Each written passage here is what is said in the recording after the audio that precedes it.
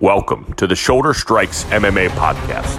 You are now listening to the Hot Take Hot Box. Welcome to the Shoulder Strikes MMA podcast.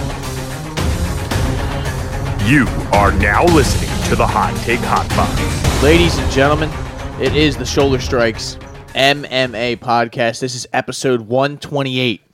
It's crazy that we are just pumping these things out, ladies and gentlemen, but my name is Matt McSweeney. Like I said, Shoulder Strikes MMA podcast, brought to you by the Hot Take Hot Box. I'm joined by Capone. Ty, how are you feeling today? Pretty good. Pretty good on this nice Friday we have. The sun is just it's pretty unbearable. I'm getting to the point that I don't know. I think giving up on going outside anymore. It gets hotter every day. Yeah. Every day of this world, the sun is burning us alive. Well, yep, you're down there near closer to the equator than I am, so it's I'm sure close it gets, to the sun. Yeah, it gets a little hot. I'll tell you where else it gets hot. It's going to get hot in the Apex, I think. Are they in the Apex this weekend? Yeah. It's going to get hot in the Apex. Come on, you know they got to come back to their home. Got to come back to their home for this absolute filth box card that they have going on this weekend. Headlined by Vicente Luque and Rafael dos Anjos. Where's Sean Shelby at, huh? Yeah. Or Mick Maynard. Where's everyone one of them? Yeah, one of those guys. We don't put on bad cards.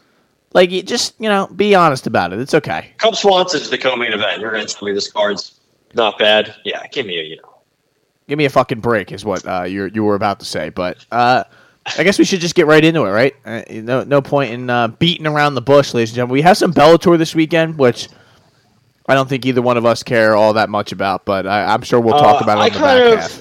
There's some good fights, but I don't care if I had to be frank about it. But first off, a 17 fight card is just it's too much. Come on, you got to tell somebody, you got to pull out with staph infection or COVID or something. They're in Sioux Falls. Oh, Jesus. And Logan Storley is from South Dakota, so that's cool. Brendan Ward had that 5-year drug addiction stint. He's a cool story. Other than that, there's James Gallagher is fighting, your boy. Yeah. There's a couple of guys buried on the prelims. That's kind of cool. Kish. But yeah, the girl that shit herself, right? A couple college wrestlers making their Bellator debut, their pro debut, because Bellator loves signing college wrestlers. That's literally all they do. But yeah, it's deep. It should be kind of fun. There's decent matchups. There's a bunch of names, but other than that, I'm just waiting on the Bellator PFL merger at this point.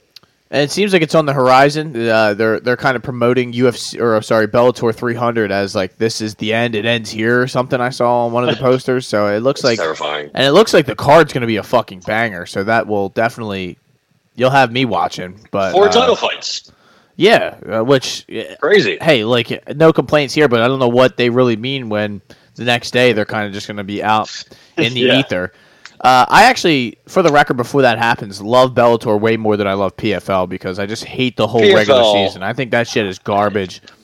They tried something different and it didn't work, And they had some momentum because they were a World Series of fighting. That's where Justin Gaethje came from. That's where a lot of people came from, and it was fun.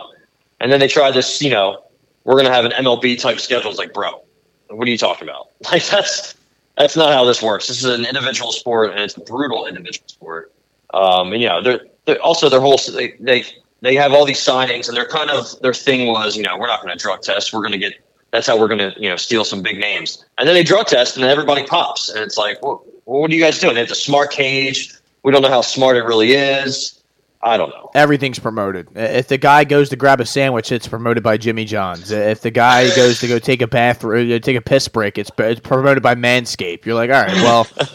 Yeah, I get it, guys. We're trying to grease this for all the money we can, but can we just chill the fuck out for a little bit? I guess I'm asking. But yeah, Bellator is a better name, also, which is not a great name, but at least it's better. No, I'm with you. They should just roll it back to Strikeforce, which was a great name, but I believe they sold the rights to that. But who knows, ladies and gentlemen, we have a UFC.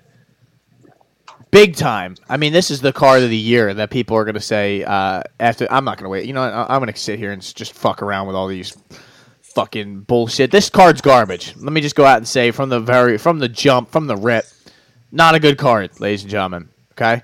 There's 13 fights, I think. there's maybe 2 or 3 of them that are kind of interesting or will have you being have like any kind of implication. Yeah, exactly. Is anyone even ranked on this card other than the top of the card? website? I really don't think so. But I mean, maybe Poliana Viana is. Christ! Who knows? She wants to wear her fucking Naruto fucking headband and shit into the octagon, which. Yeah, they told her no. Yeah, so shocked by that, right? Chris Dawkins ranked at light heavyweight. That's good. Yeah, he's saying that he could. What's it called? Drop down to 85 at some point, which then I saw the picture of him at 205. I said, yeah, you definitely have some more to give there, man. I mean, he's still got them. I mean, as a man who has some titties, which is myself, that man has some titties.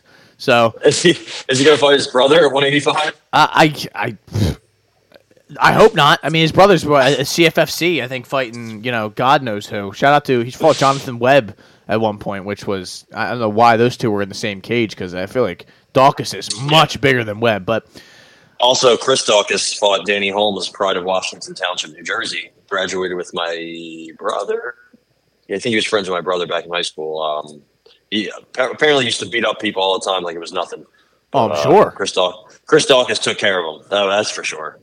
Well, when you start getting into the UFC game, there's a lot of people who have been beating people up for a very long time who they just tried to make their career out of it. But Rafael dos Anjos, former lightweight champion, he's fighting Vicente Luque, who is known for just brings the war, I guess you can say. And we're going to talk about some of the stuff that he's been going through recently. But dos Anjos is a slight favorite here. I was shocked by this line. I thought it would be much more. I thought dos Anjos would be a bigger favorite than he is in this one. He is a minus 120 favorite to Vicente Luque's minus 102, plus 100. It really kind of varies, but it's around that area. Right away, I got to say, I think I'm betting dos Anjos money line. I think that is about as good a number as you can get on this entire card. But, we're going to talk about Vicente Luque. Was he coming off of a brain bleed? Yeah, a nice little brain hemorrhage he had against Jeff Neal. Which he got cleared. So, I don't know. I'm not a doctor, but that's just a huge, huge red flag to me. I mean, this isn't Conor McGregor, but RDA, he throws with dangerous intent. He doesn't have much power, but he has a nice left hand. Solid southpaw boxing. But dude, I mean, that's terrifying to hear. And how old's he? 31. Like that, he's also starting to look shot worn. Like it's not even that just randomly happened. Like he's really starting to slow down. I mean, Jeff Neal beat the shit out of him. Bilal Muhammad also did. Like, I don't know, man. I just don't think he's, he has some good offense. He has some good things in his game. He can submit you as a nasty guard stroke. Nasty front chokes in general, good kicks, but he's just really easy to hit nowadays. Yeah. Coming off of brain hemorrhaging, I don't know how I'm supposed to, think he's going to win or bet on him or rely on him at all. I think he's more unreliable than RDA. RDA, the fight with Aziz, that wasn't great. And the Barberina fight was just an absolute layup. But and I think the Moicano fight was tailor-made for him. But I don't know. He's getting really 38, 39. I think he's a bit undersized here at 170. But I don't think he's completely done. I think he still has a little bit left in him. It's not his A game. It's not the best of him, but I think he still has a little bit he can squeeze out. I also don't think he'll need it against Luque, which I know Luque is going to be much bigger than him, which it is somewhat of a factor, I guess. But I don't know. Like you said, I think Luque just gets hit way too easily, and it's not going to get better with the amount of wars that this guy has been in over recent years. Yeah, he gets taken down. Like I know he has good subs, but well, RDA is not going to be no slouch on the ground either. Like in relation to getting submitted, he's only been submitted one time in his entire career. So I don't. He takes everybody down except for Chiesa. Yeah, and Leon, but. And exactly, those are two, not exactly, Chiesa being his own kind of animal, but that's grappling is his thing. I don't know if Luque necessarily, although he can, don't think that's his, bread and butter. So, yeah. Lost to Jeff Neal, which was bad. That was ugly. He was getting beat up for a large portion of that fight before he even got put on his. He ended up going out on his face, basically. You know, the whole medical situation, which is concerning for sure. If this were in a vacuum and you looked at these numbers, okay, and you would say Luque's younger, he is bigger, he's got a 6-inch reach, 3-inch height. You know, he's the guy at 170. You know, RDA has been bouncing back and forth between weight classes. You would say, oh, well, Luque's the easy pick here. I just don't trust Luque to, like you said, be able to keep this fight standing. And even if it were to stand for large portions, being able to pop that jab and do what needs to be done, because Luque has some of the worst defensive striking I've ever seen. And I don't know if it's on purpose. Like, I've never understood it. And the last time I bet him, which was probably in that Jeff Neal fight, or I don't even know if I did, but it was just, I remember saying to myself that day, I'm not doing this again. Like that was an ugly, ugly night out. And I can't do that to myself. And some part of me wants to stay away. Part of me thinks like, I always like betting the bigger guy and the guy who has been at that weight class, and it's not like, you know, a new thing to him, but it's not really a new thing to RDA. And RDA, I think if anybody's going to be able to navigate the height disadvantage or the reach disadvantage, I think it's going to be him. So I'm going to go RDA money line. And in the Bilal fight, it's something to note that Luque got hurt a couple times to the body from body kicks, and RDA loves firing out some nice body kicks. So something to look for. Are you taking RDA? Are you staying away? I'll take RDA money line. I think RDA decision is a nice little prop parlay piece. I think I'm going to play that. Yeah, in a little DraftKings prop parlay. Minus 120 for the people out there. I feel like he could maybe finish him. I don't know. I think he's kind of, like I said, he's probably almost at that point where he's done, RDA. I mean, he's had a couple surgeries. He's fought for so fucking long. I mean, dude, we were talking about from the podcast. 2008 he made his UFC debut. 21. Dude, he's 21-12 just in the UFC. Yeah. Like, you know, that's a lot more fights than people have. He's had a longer career than Vicente Luque has in his entire career, just in the UFC. Crazy. So, and Luque's been around the block. Like, yeah. Luque, I think, as an amateur, was fighting, you know, these killers. So, or on the regional scene. So, I can't believe that Vicente Luque lost to Hader Hassan. I thought that guy sucked. That guy was terrible, was he not? I thought so. I mean, he lost, I guess, on the Ultimate Fighter. I forgot he was on. And then he beat him afterwards. So there you go. Got it back. Yeah, I mean, maybe Luque can catch RDA and something because, you know, I don't know how durable RDA is. It's just we haven't really seen him. You know, Barberina was not ever going to beat him. That was just never going to happen. I think Moicano really just didn't have the structure in his game to beat him. So we'll see. I mean, I think RDA is probably done. I just don't know, you know, when. I think both these guys are pretty much done, which is an interesting main event. Which makes it tough to bet. But, yeah, I'm going to trust that RDA's wrestling kind of at least neutralizes or equalizes this fight. Any sort of height or reach advantage that Luque may have is going to be neutralized. I do worry about him getting caught in a choke or something along those lines. But, you know, RDA, like I said, he hasn't been subbed, you know, just once in his entire career. So I'm not going to get all that worked up about this. And I don't even know when that submission loss was, which it probably was back in the day. So yeah. Give us RDA money line. Lock it in. Cub Swanson, Hakeem Dawodu. Now, Hakeem Dawodu is really just mean Hakeem. A guy we really don't see all that often, it seems. Well, at least we haven't seen him in a while. It's been almost a year since his loss to Julian Erosa, a win against Michael Trezano, which, you know, is a good win in theory because that guy, I mean, it seems like he's tough to outlast. He either wins or, you know, he loses. He's just kind of, he's right there. I know it sounds stupid, but he just sent Sung Woo Choi to the Shadow Realm. So, and a loss to Movsar Evelev. So that's, you know, that has aged well, as much as a loss can. Cub Swanson, we know, older gentleman, definitely an older gentleman. You could argue he's probably cooked.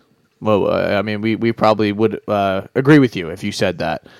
Dawodu has a 2-inch reach advantage, and I think minus 225 favorite, 230 to Swanson's plus 190 on some websites here. So I guess I'll ask you, Ty, what you think about this one first. I think Dawodu probably. I think he probably decisions him. I think Cub could have like the submission grappling edge, but he doesn't really use it. He doesn't ever use it, I don't think. Let me try to find some of his grappling stats. Yeah, I mean, he doesn't. There's not really many takedowns ever or attempts. The only time he. Oh man, I forgot when he fought Artem Lobov. That was a main event. Yeah. Oh my god. And he didn't even finish him. That's I don't even know what to say about that. But yeah, I mean he's completely rounds, done. Dude. 5 rounds of that. At least he landed like 200 strikes.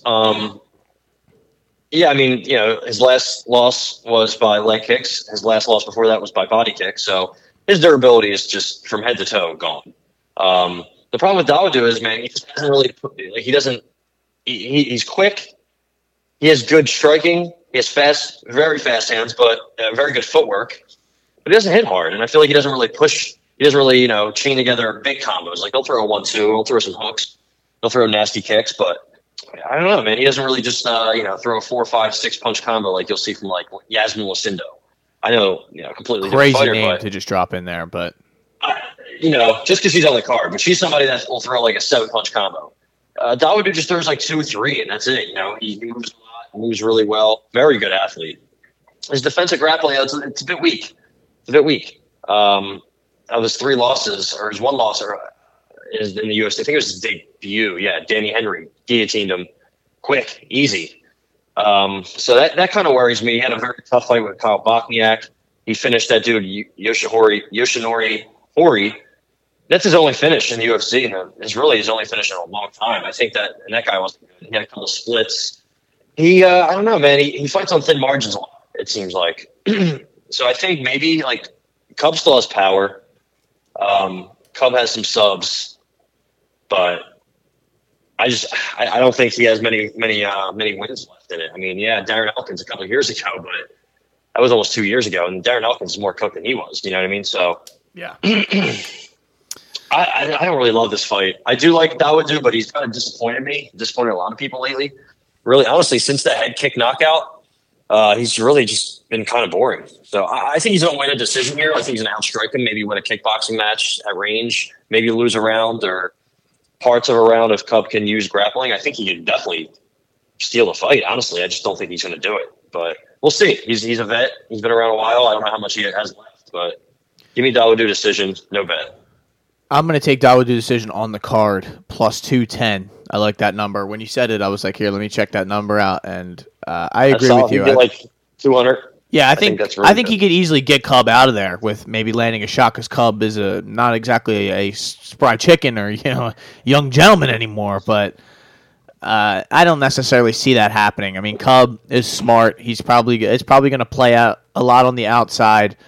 And maybe Cub could probably sneak a split decision. This is going to be a close fight, I think, a lot closer than that line would say. I don't trust Dawodu. I should be able to trust him against a older Cub Swanson who has shown like he can only his last couple wins. I mean, he did finish people, but Daniel Pineda, Darren Elkins, Crone Gracie, Artem Lobov, like that's no, and I had to go back to 6 years ago for the Artem Lobov win. There's a lot of losses in that sheet right there. So yeah, I'll take Dawodu, and I will take the decision, and I will get on out of there. So we keep it moving, ladies and gentlemen. Khalil Roundtree and Chris Daukaus. Chris Daukaus making the jump down to 205 pounds after getting his chin disintegrated. He is funny on the press conference. He's like, you try getting hit by Curtis Blades, Derek Lewis, and Jairzinho, and tell me how well your chin holds up. But I mean, yeah, seriously. Well, yeah, but he got eliminated in 23 seconds by Jairzinho, and I get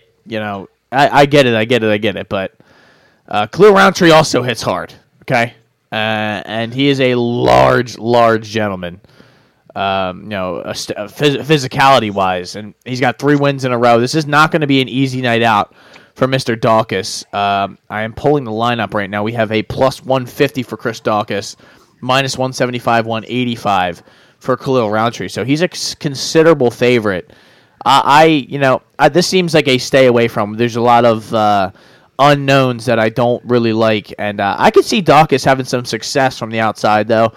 I just, I don't know. His chin really does concern me, and I don't know how dropping in weight is gonna. I mean, the guys are gonna be less powerful, and I don't really think he's going to be like drained from this cut. I don't think it's like heavyweight to 205 is not like a losing your entire all your water and you have nothing left to give. Like, I think he's still going to be in good shape, I would imagine, but. I really do like what's it called, Dawkins at that number. I just don't know if I'm going to take it. Yeah, I think Dawkins has fought at light heavyweight one time in his career before the UFC. I can't find when or where, but the thing at heavyweight that he had was the speed advantage. He was quicker than all of them. He started out his career fighting Parker Porter, Rodrigo Nascimento, Alexei Oleinik, and Shamil. Yeah, all slow. But he knocked all of them out. 4 knockouts in a row to start your UFC career. No matter who it is, that's impressive, right? That's you won your entire contract. All knockouts, one of them in the second round. So, and then go from those 4 to the next 3. Quite the shift in talent and power and skill. It's going to Lewis, to Blades, to Jairzinho. Moving down, I don't think he's going to have that speed advantage, and he's not very big. He's not very athletic. So I think the jury's still out on him. And honestly, the same could be said about Khalil Roundtree. Like, what Khalil Roundtree are we going to get? When he's on, he's on. His last fight against Jacoby, I think I thought he lost that fight. Very, very close. Before that, he knocked out, Bukauskas, Roberson. He knocked out he beat Anders, smoked Eric Anders. Beat the shit out of Gokhan Saki. They tried hyping him up as a kickboxer. He put him down in a minute. Knocked out Paul Craig, which, has aged very well. But before that, he got absolutely dog walked by Tyson Pedro, smoked by Andrew Sanchez. Marcin Prachnio fucking cooked him on that Dustin and Connor card. So it's like, I don't know which version of him we're getting. Remember, Kudalaba mounted him and just smashed him into oblivion? Yeah. Like, I don't know, man. He's jacked. He looks the part. He hits hard. But I don't know, man. I think, if Chris Dawkins kind of implements that, like, clinch game against the cage, maybe try to take him down. I think Chris Dawkins is a black belt. I think he has solid boxing. I don't know if he really wants to stay in that boxing range for long. I think he can get clipped. And obviously, he's been knocked out by some big, strong guys, but he's been knocked out nonetheless. All of his losses, I think, are by knockouts. So that's, Roundtree is a one-dimensional kickboxer, very inconsistent. And I don't know really what Dawkins is going to do at 205 in the UFC. I'm sure his power will carry over. He has like 7 or 6 knockdowns in the UFC. So there's that, but I don't know. I'm going to stay away from this. I kind of want to take a shot on Chris Dawkins. What's his line? Plus 180. Yeah, I'm going to stay away. I think I don't know. I'm not going to put it on the card, but I will in my private life probably fire a little Chris Dawkins wager too. Just get keep some action going throughout the night. It's just that seems like a rough. This is a lot of unknowns. I don't really like to bet when there's a lot of unknowns, and I don't, like you said, I don't trust either one of these guys. Khalil Roundtree, the one who gets cooked version could show up, or the Chris Dawkins where you touch his chin and he just goes into autopilot could happen. So staying away from that one. How about Poliana Viana, Yasmin Lucindo? You are a big Yasmin Lucindo stock buyer. I have been told you have a lot of stock in her and her abilities. Poliana Viana. Not so much, right? I mean, you are a fan of her. You have bought stock in her Instagram, but you have necessarily not bought stock in her fighting ability. She is a underdog in this one, plus 165 to Yasmin Lucindo's minus 200. I guess if you're going to bet Lucindo, you're going to hope that she gets the finish. I just don't know if that's the move here. Yeah. I guess she could kind of do what she did to Brogan Walker and, get takedowns, get top time, and kind of just grind out a decision. Brogan Walker's pretty bad, though. I mean, she's old and not good. The problem I have here, so you set all of that up just for me to play Polyana Viana by sub. That's my play here. I think it's a dangerous game, though, man. Like, she'll do what she did against Tabitha Ricci and just get taken down a bunch of times and throw up submissions that don't come close, and it drives you fucking crazy. Drives me insane. When she fought Hannah Cifers, I want to fucking blow my head off. Yeah. And when she fought Veronica Hardy, same thing. She got armbarred by Veronica Hardy. Like, that should have happened. But ever since then, the last couple of years, they haven't been good. Jinyu Fry's not good. Mallory Martin isn't good. Emily Whitmire isn't good, but she did what she had to do against them. Armbarred Martin and Whitmire and knocked out Jinyu Fry within like a minute. She's pretty good. She's like I don't know, what would you even call her? Specialist? She's kind of like but she's kind of like a bully, like offensively. Yeah. Like when she comes forward, the best hammer, she's not a great nail. Yeah, she's pretty terrifying. Like, she throws hard. She has nasty offense from every part of her game, but she likes to give up her back. She likes to play on her back. That sounds dirty, Shout but out. She likes to give up minutes, give up time, like give up position. And it's very infuriating to watch. It's why she lost to Hannah Cifers, who that should never happen. No. And JJ Aldrich, too. The problem I have, though, with Lucindo is she's very green. She's 21. She was born in 2002. Like, that's crazy to think about, honestly.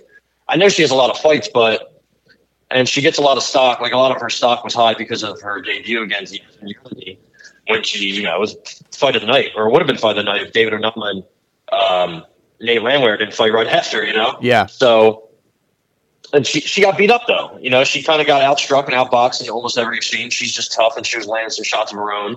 And Yasmin Yurlagi, her stock's down, way down. So, maybe that fight hasn't aged well. I thought she should have finished Brogan Walker, didn't even come close. I just think she, I don't know, man. I think she's high volume, but I think she's hard to trust against somebody like Polyana Viana, who's 4-4 in the UFC. Not great, not the most skilled, but she has arm bars. She has a bunch of arm bars. And if I remember correctly, Yasmin Lucindo has 3 of her 5 losses. 3 of her 5 losses are by sub, and like you said, she has been arm barred. I'm going Polyana Viana by sub. I think maybe she gets taken down, maybe she gets knocked down. Lucindo's tough. Also, Polyana Viana's bigger, man. I know she has that like tall woman defense. She's not that big, but she leaves her chin way up in the air. She also fades late, but in that first round, man, she has nasty subs. She has nasty left hooks. I think she gets Lucindo out of here in the first round with the sub. Honestly, I think maybe it gets sketchy for early. Maybe she gets taken down and nothing's going on. You're like, great, this fight's over. But I think she's going to throw something up. And Lucindo's small, short arms, 5'2", 5'3", so I think she's going to catch her in something and armbar or rear naked choke. She gets her back, it's over. So I'm take a shot here. I know. I'm sorry. No, I don't trust her. It's hard to do, but I'm doing it. I don't blame you. I think this is a interesting one just based off that. You don't really know either one. What version of either one's going to come out? You don't know. Like the one. Here's a couple of things that I'm just going to tell you right away. I am going to bet fight doesn't go to the decision plus 110. I just think somebody is getting finished. Like you said, if she plays that back game that she likes to play, then I think she's either going to get the submission or she's going to get finished. Yasmin Lucindo has finished 10 of her 14 wins, and I believe Polyana Viana has never won a fight that she didn't finish. She's got 5 knockouts, 8 submissions. So I could easily, like you said, easily see her kind of Brogan Walkering it and just kind of playing it safe on top.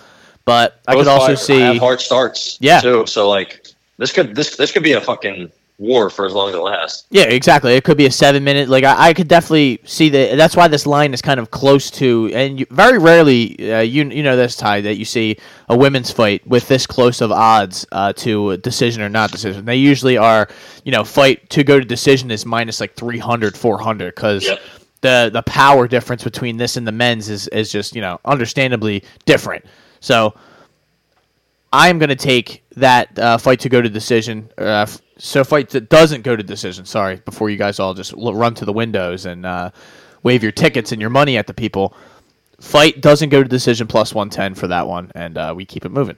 Tafon Nchukwi, AJ Dobson. This is kind of an absolute filth box. This is where we start entering the filth box element of the card. Oh, this is really filth box. This is disgusting. The filth take filth box. Yeah, the filth take filth box is back. AJ Dobson's a plus 120 underdog to Tafon Nchukwi's minus 130. Yeah, minus 130, 145, 150. All right, it's actually higher than I thought it was. But do you like anything here? Right away, like when I saw it, just said, nope, stay away. AJ Dobson is a middleweight. It says on his last fight was at middleweight. This is at middleweight as well. So Tafon is going down, I guess? Yeah. Do you think that plays a factor at all? Well, Tafon's not that big. I think AJ is probably still bigger than him. I don't even know who to pick here, man. Like, I don't think either of these guys are. I think they're both green. Like, what are they? 6-3 and 6-2, man. Like, I don't know. This shouldn't. I mean, if someone's going to sleep here, right? I guess that's why this is this high up on the card. Maybe, but maybe not. Like, Tafon couldn't even finish Jamie Pickett. True. Like, he had that disappointing fight where he couldn't finish Jamie Pickett, and then he comes back and loses a pretty close fight to John Young Park. Like, that was kind of impressive. And then he can't finish Mike Rodriguez, and then he's beating Azamat Murzakanov, and then he gets flying knee. Yeah. And then the Ulberg fight, it was a bad matchup. Ulberg's honestly pretty solid, especially if it's just standing. And then AJ Dobson, I've just never really been high on him. Honestly, like, he came into the Contender Series with some hype. He finished that guy on the Contender Series. And then he fought Malkoun and Petrosian. Those are probably pretty tough matchups, but, like, he got smoked. He's just slow, very, very low. He fights on the thinnest of thin margins. He's a striker, like, with some solid, like, speed and athleticism, but he doesn't have much power. He doesn't have much volume. And then Tafon is kind of the opposite. Tafon has a lot of volume, but, like, durability isn't great. His grappling isn't great. He has power. I don't know. I would stay away from that. He has power, but he can't finish Jamie Pickett. Like, you know what I mean? Like, yeah. That's not really. It just shows a lot of greenness in both fighters. I see easy mistakes that they both made. I think Tafon should win. I don't think Dobson's really good at all. But I mean, who the fuck knows in this fight? The problem is there's really not anything to bet and get behind here in this one because Dobson's never been finished, although it's only 8 fights. He's never fought anyone like Nchukwi, obviously, but it doesn't really – I don't think that's really going to matter all that much. Like, is there really a possibility that Tafon subs him or anything like that? I mean, he's got what? No submissions. Anybody? He's got no submissions on his record. I mean, maybe he knocks him out late, but, like – I don't know. I think he, having more power and higher volume will help him. But AJ Dobson, man, if he wants to wrestle him and, kind of wrestle fuck him, I don't see how he couldn't maybe have success doing that because I believe in his fight with, who was it? Not Petrosian, but I already forgot his name. This fight is so when he fought Petrosian, he took Petrosian down. But I know Petrosian's more of a kickboxer, but still, he got taken down 6 times by Malkoun, but he got some against Petrosian. I think he should be the better grappler, but yeah, I'm good. I'm good on this fight. Yeah, I think I really want to bet Nchukwi inside the distance, but I'm not going to take it on the card. I have to. I'm trying to be smarter about firing everything that I see, and that this is something that I would bet Nchukwi inside the distance, but don't trust it, not taking it. So. Josh Fremd, Jamie Pickett. Jamie Pickett is coming off of a loss to Bo Nickel. Got arm triangled in the first round, I believe. Lost to Dennis Tululian, which is hard. I mean, I hate to just be going out and saying that, but that's horrible. And, Kyle Dawkins stars choked him at the end of the first round. So he has had a rough run of fights here. And speaking of Tafon. He got smoked by Jordan Wright within like a minute. He did. Also bad. I am going to take Charles Burt. Oh, I am going to change my mind. I'm taking in Nchukwi. Okay. I'm taking in Nchukwi. Well, I thought you always were. No, I'm taking it on the card, inside the distance. Okay. You got to change of heart when you saw the name Jamie Pickett. You're like, I got to bet something. Yeah, you're like, listen, yeah. I saw some of these other ones, and I'm like, dude, there might not be a lot of bets left, so let's take the ones that we kind of like. Listen, I think Josh Fremd is the easy pick here. I have been a big-time fader of Jamie Pickett, and I think it's going to bite me at one point. I mean, he's obviously one of the bigger favorites on the card, so that's not that hard to figure out. But I could see some sort of submission happening here. Yeah, that's what should happen, right? I mean, Pickett's been subbed 4 times. Josh Fremd, who it looks like his nickname is no more. R.I.P. to the Big Yins. Wow. His nickname is off of Tapology completely and off of UFC God stats. Damn it. Here's another instance where we're like, oh man, I can't trust this guy. Getting guillotined by Trayshawn Gore, not a great look, right? Horrible. But he came back. He came back out there and submitted Cedric Dumas, who I for some reason put my money on, and pretty much smoked. But then Cedric came out and put on a wrestling clinic the next time he was out there. So against Brundage, right? Yeah. Who knows what's going on in this middleweight? That guy stinks. But Jamie Pickett's probably the worst of the worst, right? Dude, he got smoked by Dennis Tululin, who's one of the worst of the worst. You know what I mean? Like, he beat Joseph Holmes by decision. Again, worst of the worst. Like, dude, to get finished in the first round by Charles Byrd and Jordan Wright. I mean, come on. Charles Byrd is terrible. Oh man, Jamie Pickett just isn't good. There's I hate to be this guy, but what does he have going for him? He's athletic and he's big. That's it. I guess he clinch fights sometimes and that works for him. The problem is Josh Fremd has really good clinch knees. Yeah. And he changed takedowns and submissions off of the clinch. I don't think Josh Fremd should be minus whatever he is against anybody. But he has I think, an easy path to victory here. I want to take his sub, and I feel like he'll probably go for a knockout. But he hasn't, ever since he's been in the UFC or even a little bit before the UFC, he's been getting submissions. And I think that's just going to be so easy. I'm sure he can knock out Jamie Pickett, but sure, it's going to be easy work to submit him, I think. I'm going to give me Josh Fremd by submission. All right, I'm taking it with you as well at plus 250. So yeah, what's knockout? Knockout is plus 215, 250, 270. So it's right around. They really don't know either way. It's just inside the distance is minus 135. So it's.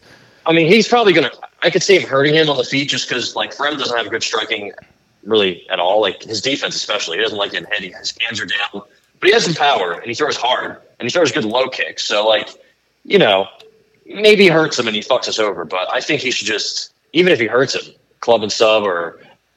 I liked his defensive grappling in some of these situations too. I believe the Fluffy fight where he could have gotten subbed a couple times, but he kept defending himself. And the Trayshawn Gore fight didn't obviously go his way, but I mean this is where Jamie Pickett exits the UFC. Trayshawn Gore would beat Jamie Pickett as well, so let's say that off the rip. But wow, that's right. Cody Brundage did beat Trayshawn Gore, but we've realized that Cody Brundage is the most hot cold fighter of all time because he just cut them all. Yeah, cut them all. Let's just kind of clean out this 85 division a little bit and keep it moving. But how about Marcus McGee, JP Bays, your boy JP getting back in there? He's a plus 300 underdog to a Marcus McGee who's minus 400. So this is the biggest favorite on the card, more than likely. Ty, what do you like here? Do you like anything? I mean, obviously Marcus McGee is probably the pick. But I know we kind of talked about it last episode where this was kind of going to be the pick. But do you like any bets here? I want to shit on JP Bays really badly. But I feel like I honestly feel like he's not that. He has some skill. I feel like. Yeah. I think he's much better at 135 than 125. Well, you remember he fought Montel Jackson? He had him in a guillotine. He got him out like a minute in. He has good scrambles, and I think he has like some good offense. He's a decent hammer, not the biggest hammer, but he's a decent one. But man, he is one of the worst nails ever. Bruno Silva smoked him. Cody Durden, treated him like nothing, and Montel Jackson could finish him, but he did, make easy work of him, taking him down 4 times, knocking him down 4 times. Yeah, it's the problem. JP Bays has been knocked down 8 times in the UFC. He has 3 fights. So I think it's safe to say he doesn't like getting punched. He doesn't have a good chin. Even before that, he got. Remember on the Contender Series, he got the first Contender Series fight. He got absolutely smoked by that Joby Sanchez guy, and that dude was not that good, honestly. He hasn't fought really in like 4 years. I just think JP Bays has 0 durability. His submission wrestling is probably the way to go, and it's funny because Marcus McGee is obviously he's a striker. That's pretty much all he's looking for. His one loss, he did get taken down. He got his back taken quickly and rear naked choked by a credentialed Brazilian Jiu-Jitsu black belt. So I feel like that could kind of happen again. I don't think his win over Johnny Newsom is something to write home about. But I do think he has powerful striking. He's very physical. He's improving his grappling, training with O'Malley and all that. He's bigger than Bays by I think substantial amount. I would say 3 inches of height and only 2 inches of reach, but just way more physical. I just think Bays is a cooked product, honestly. Like, he's had a lot going on in his personal life. We definitely talked about that on here. I feel like this is a really sneaky spot for him to win by sub. I kind of want to play it, just like in my personal life. I'm not going to put it down. I'm not going to take anything because I think there is a better chance than people are giving him credit for getting a win. Maybe a sub, maybe he just steals rounds by getting takedowns and laying them. I think he's much better on the ground than Marcus McGee, but also much worse on the feet where the fight starts. So, yeah, I think my gut tells me McGee knocks him out. Yeah. But I'm not going to play it. Also, I think JP Bays' takedown accuracy is not great, so maybe McGee, as long as his cardio lasts, can just either stuff or work his way up. I don't know. Honestly, I think there's a little bit unknown here too with McGee. He's only had 1 UFC fight, so yeah, I'm gonna stay away. I'm gonna trust McGee being the bigger guy. JP Bays obviously is going to be looking for that takedown, and this is a guy in McGee who's fought at featherweight. He's fought he's going to have a size advantage over him, and I think he's going to, like you said, have a big power advantage. And for a guy who doesn't like to get hit, he's going to get hit at some point. So I'm going to bet that Marcus McGee TKO -145, and I'm going to lock that in here real quick. So how about Terrence McKinney? Quick turnaround for your boy, T-Rex. Kind of just trying to get that taste out of his mouth over the Sadikov sort of just really quick turnaround. Like, not turnaround, but he faded radically in that fight. And Sadikov just, McKinney dominated the first round, got taken down in the second round, and was done within the minute of that happening. And, he's coming off these 2 straight losses, basically. He's fighting Mike Breeden, who, yes, that's right, ladies and gentlemen, Money Mike Breeden, who he's also coming off of 2 losses, Natan Levy and Alex the Great, which that's a... Yeah, he won that Levy fight. It was a close one. It was a close one, but they kind of like Levy anyway. So getting a 30-27 was ridiculous, but I digress. That's the typical judging in this game. Terrence McKinney's a big favorite though, -270 to Mike Breeden's +255, or I'm sorry, +225, 220. Ty, I don't really know if this is a bettable one. I mean, if you're going to bet, I guess you're going to try and hope that Terrence McKinney gets him out. I mean, I just said in last month's episode that I'm never betting Terrence McKinney again, but... And then he took a short notice fight against Mike Breeden. Yeah, exactly. And you're like, well, yeah, like he should win this one, and he actually should get him out of there, but... So I feel like there's like 4 or 5 fighters on this card who have lost 3 in a row or are 0-3 in the UFC. One of the 2. He is one of them. Mike Breeden is 0-3 in the UFC. JP Bays has lost 3 in a row. Chris Dawkins has lost 3 in a row. Who else? I think Pickett has lost 3 in a row. Like, that's pretty much the story of this card. Yeah. We're going to make some cuts, is what the UFC is saying with this card. It's funny because Mike Breen, when he fought Alexander Hernandez, I mean, he got smoked, right? He got run over. But that was a very, like, he's not on Alexander Hernandez's level. He actually stuffed 2 Alexander Hernandez takedowns, which I thought was kind of shocking because he got taken down by Levy 9 times. Got 3 of his own. So, like, he hasn't been subbed before. I want to say McKinney subs him quick because, like, I mean, listen, he has some. The thing with Terrence McKinney is you get him out in the first round, it's over. You won. Congratulations. Whatever kind of however you're feeling after the first round, it doesn't matter. You've won, pretty much. But he has some pretty decent wins, like the Fervol and Fares Ziam wins. Both have aged well. I think they probably both beat him if they run it back, but it's not like important right now. No, definitely not. I think he gets Breeden out of here in the first round. I don't know if he knocks him out or subs him is my problem. He hasn't, he used to knock everybody out, and then he came to the UFC and started working on his grappling, and he started submitting everybody. He's very athletic, very quick. Again, he could beat Conor McGregor in the first 2 minutes, but then he could lose to CM Punk in the second round. Jesus Christ. Mike Jackson as well. So, like, the problem with him is, man, his footwork is just so terrible. Like, he just stands there and moves, like, his body but doesn't move his feet. Like, if he moved around like Hakeem Dawood would do, he would be so much better. But he's got that bully mentality, too. Like, if he's taking the fight to you, it's over. But if you fight back a little bit or if you survive a little bit, you're done. He's done. I think he beats Mike Breeden here easily. I don't know. If Mike Breeden gets out of the first round, he probably wins, though, honestly. But he doesn't like getting hit, and he gets taken down easily.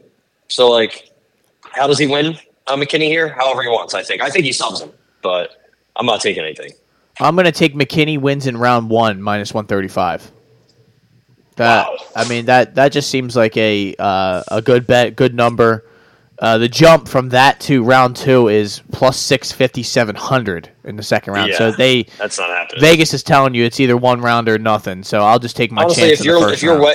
If you're a live bettor and if this fight escapes the first round, hammer your money on Mike Breeden. You'll probably get it in the first spot. Honestly, Seriously, you'll get a good number probably. It probably won't happen. Also, so. You never know, and it's a quick turnaround. So, I mean, I imagine he would be in relatively good shape. He didn't take all that much damage in the last fight. No, he was just tired. But he just got subbed. But let's keep it moving. How about we got is this the Francis Marshall? The Fire Marshall getting in there against Mr. Midwest Choppa? Isaac Dulgarian. Not to be confused with the Dan family. Bilzerian? No, well, Dan Bilzerian and the family from the Game of Thrones, the Targaryens. But this is the Midwest Choppa, as you have said. You are a big fan of the Choppa getting in there. He is coming off of a big win against T.J. Britton at FAC, looking for a fight last February. So it has been over a year and a half since Mr. Choppa has been in the octagon. Or in the cage, getting his shit off. Francis Marshall, he's coming off of a loss to William Gomis, which was a very close fight. I thought he won that fight, if I remember correctly. But I think I had Marshall also inside the distance. So I don't really remember how that fight played out completely. He threw like 2 strikes, Francis Marshall, the whole fight. That's okay, well, there you go. So then that is a big concern going into a situation like this. Marshall is a minus 175, 185 favorite to Mr. Choppa's plus 154, 145. That is Dulgarian for the record for you people out there who have no idea who the fuck I'm talking about. But Ty, who do you like here? Do you like anything on the card? My instinct is no. No. Listen, the last time we saw Francis Marshall, he landed 11% of his significant strikes. That's bad. 15 of 132 against William Gomis. Brutal. I want to give him a bit of a pass because William Gomis is a big dude. He should be fighting at lightweight, maybe even welterweight, honestly. And before that, he was getting beat by Marcelo Rojo before he got a knockout. And then the fight in the Contender Series, he didn't even get a finish. So I have no idea what to think of Francis Marshall. He has a wrestling background. He's kind of like a cardio bully. He'll always hang around there. And just wear on you. But his striking defense isn't good. His striking offense really isn't good at range. Even his debut was like I said, against Rojo, it was very shaky until he got that knockout. The problem is, like, his last fight, Gomi, is big and physical. Isaac Dolgarian is a lot different. He's 5'7". I think he might have a same reach as Marshall. But the thing about Dolgarian, if you want to watch his entire career, it spans like 5 minutes. Like, literally, if you look at his amateur fights, there's 4 amateur fights, 5 pro fights. They've all ended very, very quickly. So, he's fought nobody. Even that guy, TJ Britton, who's 7-2, that dude stinks. And he's like 40, he's like 40-something. And he put that dude to sleep. I don't think he's woken up since then. So, like, I don't know what to think about this Dolgarian dude. He wrestled in Notre Dame. He wants to take you down, ground and pound you, and literally ground and pound you through the fucking Earth's core. Like, that's what he wants to do, man. It's very, powerful. He knows where his bread is. But on the feet, doesn't look great. He looks like very uncomfortable. Also, his UFC debut was supposed to be against Daniel Argueta. Got delayed because he tore and then retore his LCL. That was 7 months ago. Not sure how he is. Carson Wentz tore his LCL once, but he also tore his ACL. So a lot different. I just don't know. I know nothing about the Chapa at all. And I honestly don't know much about Francis Marshall. So stay away. Stay away. Like Francis Marshall minus 180, I'm good. No, I'm good on that. Josh Parisian, Mr. Parmesan, getting back in there against Martin Boudet, who we have made fun of many a time on this podcast, but he just continues to win, it seems. But it was the last time. Right? 20, yeah, it was February. He took a victory over Jake Collier. Who has it? Yeah, Brzezinski, he has a W against Huggy Bear. He won a unanimous technical decision. So, I guess poke his eye through his skull. He's a favorite here. I don't like this at all. I think Budai easily wins. I'm going to play Budai by decision. Okay. I don't think he doesn't hit hard. He's not a finisher. He fights close, low volume, not much power. But he has pretty good cardio for a guy who literally has to cut to 265. Like he's got a belly on him, that's for sure. And Lucas Brzezinski outstruck him for sure. And I think Jay Collier even fought him pretty closely. But he just wears you down against the cage, man. It's just what he does. And I think that's just there's many ways to beat Josh Parisian, but I think that's definitely one of the ways to beat Josh Parisian. I mean, dude, Josh Parisian got taken down 6 times against Dante Mays and fucking smashed. Parker Porter took him down a couple times. Roque Martinez fought him very closely. Like, Jamal Pogues laid on him for 15 minutes. I don't see how Martin Budai doesn't do the same thing. I think this is an easy play. Neither are good, but Martin Budai has a clear game plan and Josh Parisian has a clear deficit. That dude, he got knocked down by Alan Badeau. He got knocked down by Alan Badeau. Like the Black Samurai. That dude fought in the UFC 4 times and got like absolutely shelled and just destroyed and dominated every minute of his UFC tenure, except for the minute he knocked down Josh Parisian. So, I think this is an easy parlay piece. Whoever else you're like high on, like Josh Friend, parlay him with Martin Budai. That's easy work. So I'll take the decision with you. Decision. Yeah, I mean, if he knocks him out, so be it. But all his wins are by decision, and he also, a couple close fights. So and Parmesan puts, he doesn't quit easily. So we'll see what he. Yeah, he has decent power. Yeah, he just has no cardio, can't defend takedowns, and can't get up. So he doesn't have to work on too much. Just this entire game. Montserrat Ruiz, Jacqueline Amorim, I believe. Oh boy, I am far away on this page, but plus 200 for Montserrat Ruiz, minus 250 for Amorim. I will sell you. I don't like this at all. I just don't like the line. I don't trust Amorim to get it done, even though I believe you said this should be pretty easy for her. But I guess I'll wait to hear what you have to say. Yeah, she's not big. She has really long arms for a woman in general, but especially a 115er. I think she has like a 68-inch reach. She's only 5'3", but dude, Montserrat is like she's maybe 5 foot. She might have a 60-inch reach. Like, she is tiny, man. She's Luma Luke Bunami size. Like, she should probably fight up 105.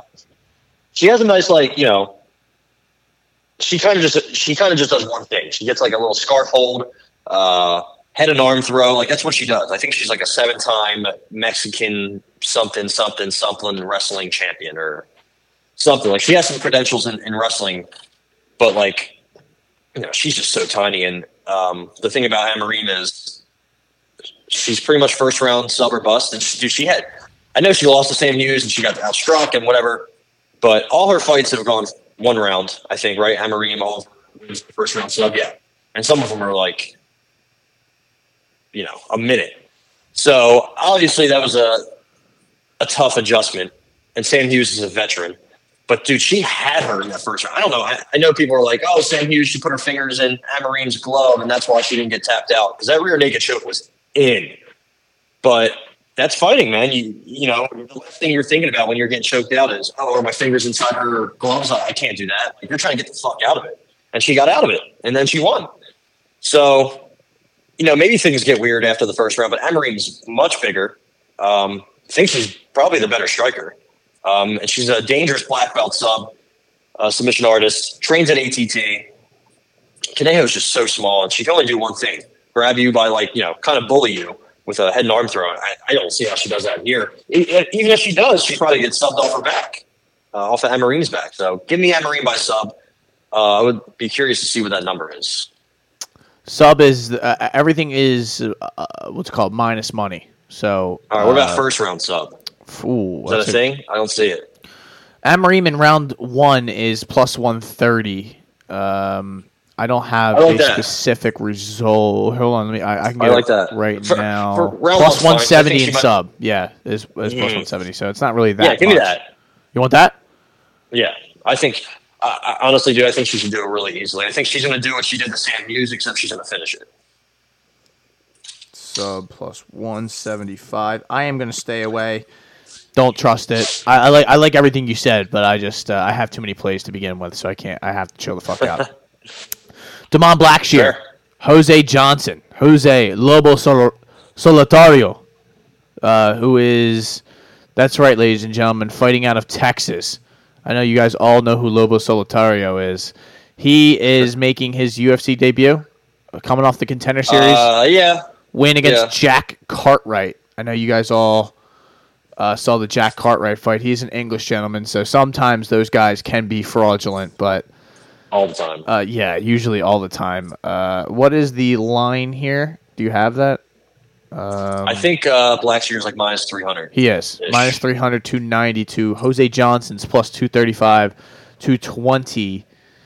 I guess I'm going to stay away from this one too, probably, because I don't know much other than that Contender Series fight about him, and I like Damon Blackshear, but Damon Blackshear is a guy who sometimes just, you know, shit doesn't go his way. I mean, he lost to one of the Basharat brothers, but that's not that's not to say that the end of the world. You know, he only has 1, 2, 3 UFC fights, and he's won 1-1. So, you know, like, I don't really know a draw to Yusuf Zalal, which has not exactly aged all that well, and then Luan Lacerda, who I haven't seen him in a minute. That wasn't that long ago.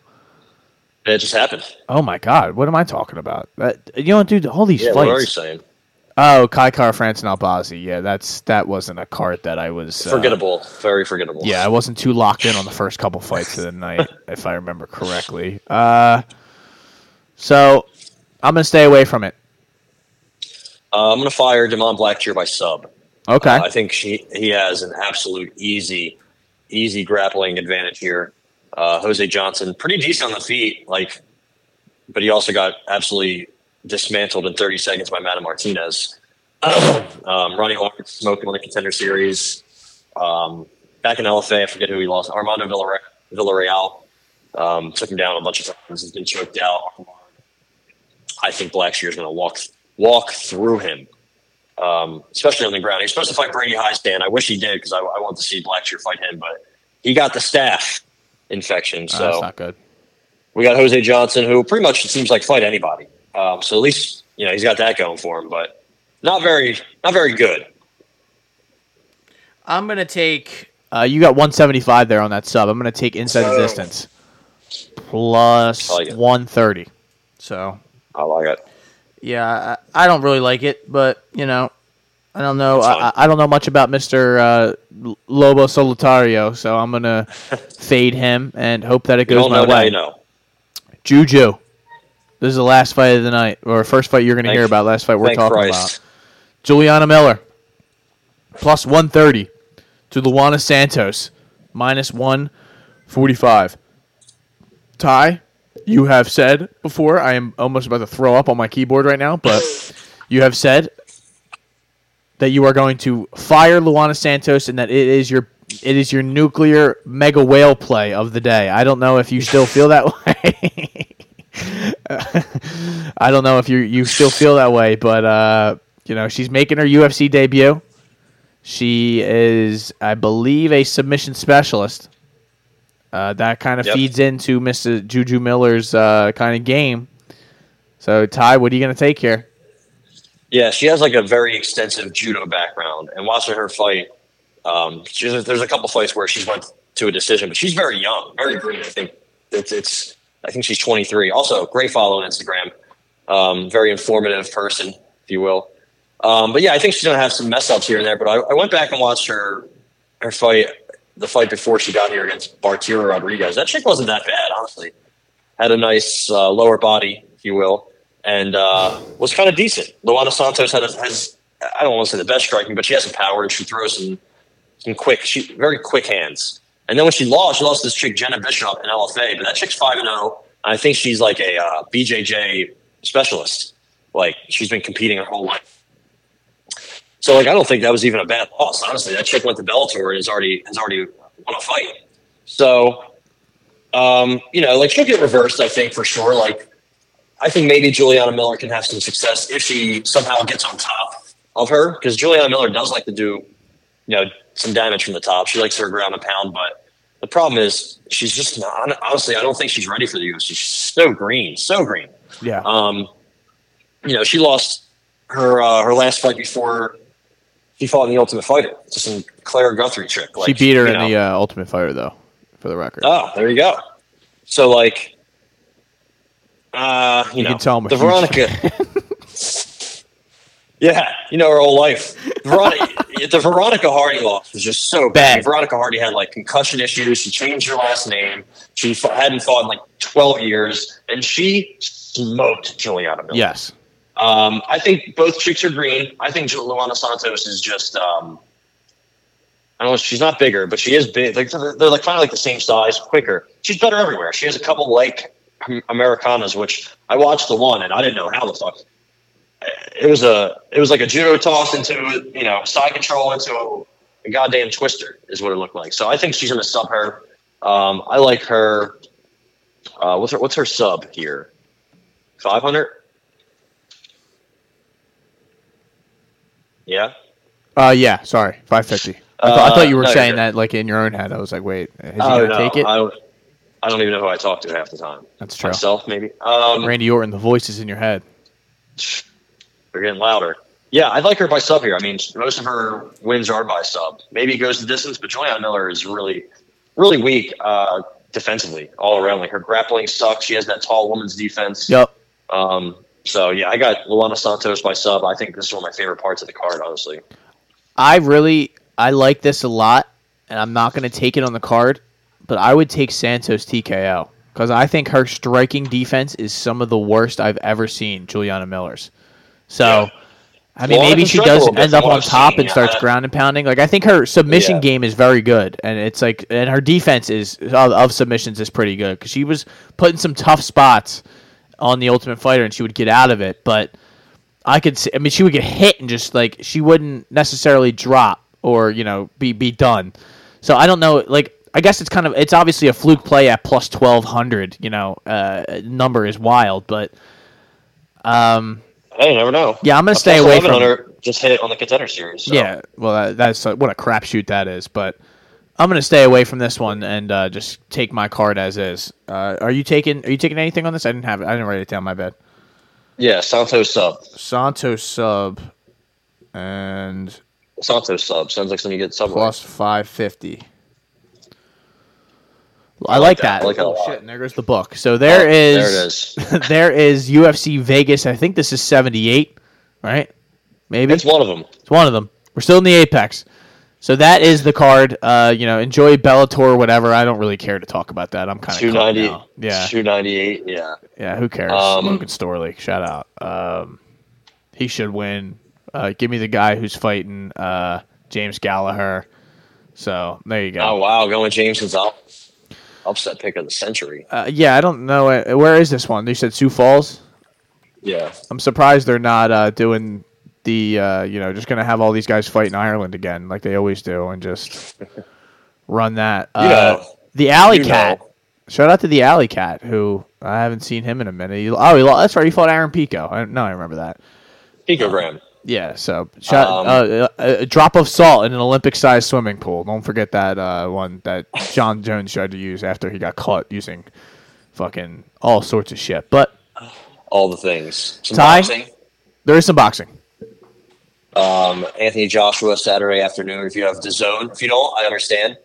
The co-main event is two just senior citizens that shouldn't be fighting anymore, and Derek Chisora and Gerald Washington. I believe they have a combined age of 80. AJ is taking a massive hit from Dillian White pulling out, or actually testing positive for everything under the sun. Robert Helenius, like we mentioned before, just fought last weekend. Insane. In the Boiler Room in Yes. Sweden. Or Finland, I'm sorry. And the guy in the co-main, Gerald Washington, sent Mr. Helenius to the Shadow Realm a couple years ago. So that's kind of funny that he's in the main event and he's in the co-main. Yeah, Joshua should smoke him. He's like minus 400 by knockout, which is hilarious. And the card itself is not great, of course. But there is a Saturday night ESPN Plus top rank card, which is going to be in Glendale, Arizona. It's going to be awesome. I don't see much on the undercard, but I don't think really anybody cares about that. It's a lot of young, unproven guys. Manuel Navarrete, Oscar Valdez, the super featherweight WBO title is on the line here. It's going to be an awesome fight. They're both awesome. I mean, they throw like 1,200 strikes a fight, which is fucking crazy. Navarrete, the slight underdog. Kind of interesting. I kind of want to take a shot on him to win. But I don't know. Oscar Valdez has definitely fought the better competition, went the distance with Shakur Stevenson. But his last fight against Adam Lopez went the distance. Didn't think he looked great. I think, honestly, after that Burchelt knockout, his stock has kind of gone a little bit down. Maybe he peaked a little bit too much. But either way, I like Navarrete here. I think Navarrete's going to win a close one. But, man, it's going to be a banger. Saturday night, 7 p.m. I think the fight should probably start at like 10, maybe a little later. But if you're not doing anything, tune in right after the UFC card. Yeah, UFC will be done. There really won't be anything combat-wise going on at that point. Football preseason, but who cares? Give me a break. Yeah, get real. If you're watching preseason, you're a fucking idiot. Sorry, I had to say that. I hate to turn off some of the viewers, but you're a moron. Seriously, what are you getting out of it? Unless you're gambling on it, and then you have bigger problems. But that is, I am not going to hate because I have gambled on some preseason football because there's nothing else on. I don't blame you. It happens. Yeah. But, ladies and gentlemen, this has been the Shoulder Strikes MMA podcast. We will be back next week. We will talk about the Navarrete fight. We will talk about the Joshua fight. We will talk about the Vicente Luque. We'll talk about Juliana Miller. We'll talk about all of it when we come back next week, and we will have all of the results and all of our bets and all this money that we have won after we hit all of these bets. And we'll give out some Contender Series picks. I think this week's going to be pretty good. The main event is the best lightweight in Cage Warriors, and then the UK, George Hardwick, he's actually pretty solid. And then there's a couple guys on this Contender Series card that are from Turkey that have scary nicknames. The Last Ottoman and the Anatolian Wolf. Jesus. All right, let's go, man. And then we have a kid who looks like he's 16, the babyface killer. He actually looks like he's 16. The Contender Series is back. We're back, baby. We're back, baby. The first week was boring, but week 2 is going to be promising. Rachmanov, Shavkat's sister, is going to be on week 8, so that's fun. Oh, my God. Really? She's terrifying, yeah. Her last name's Rachmanova, so not sure how that works, but All right. Well, ladies and gentlemen, as always, we are out of here, but Ty will leave you with one final tidbit of advice. Lil Tay is not dead, so R.I.P. Lil Tay. I want to rescind that from last week's episode. Long live Lil Tay. Long live her death. Short-lived.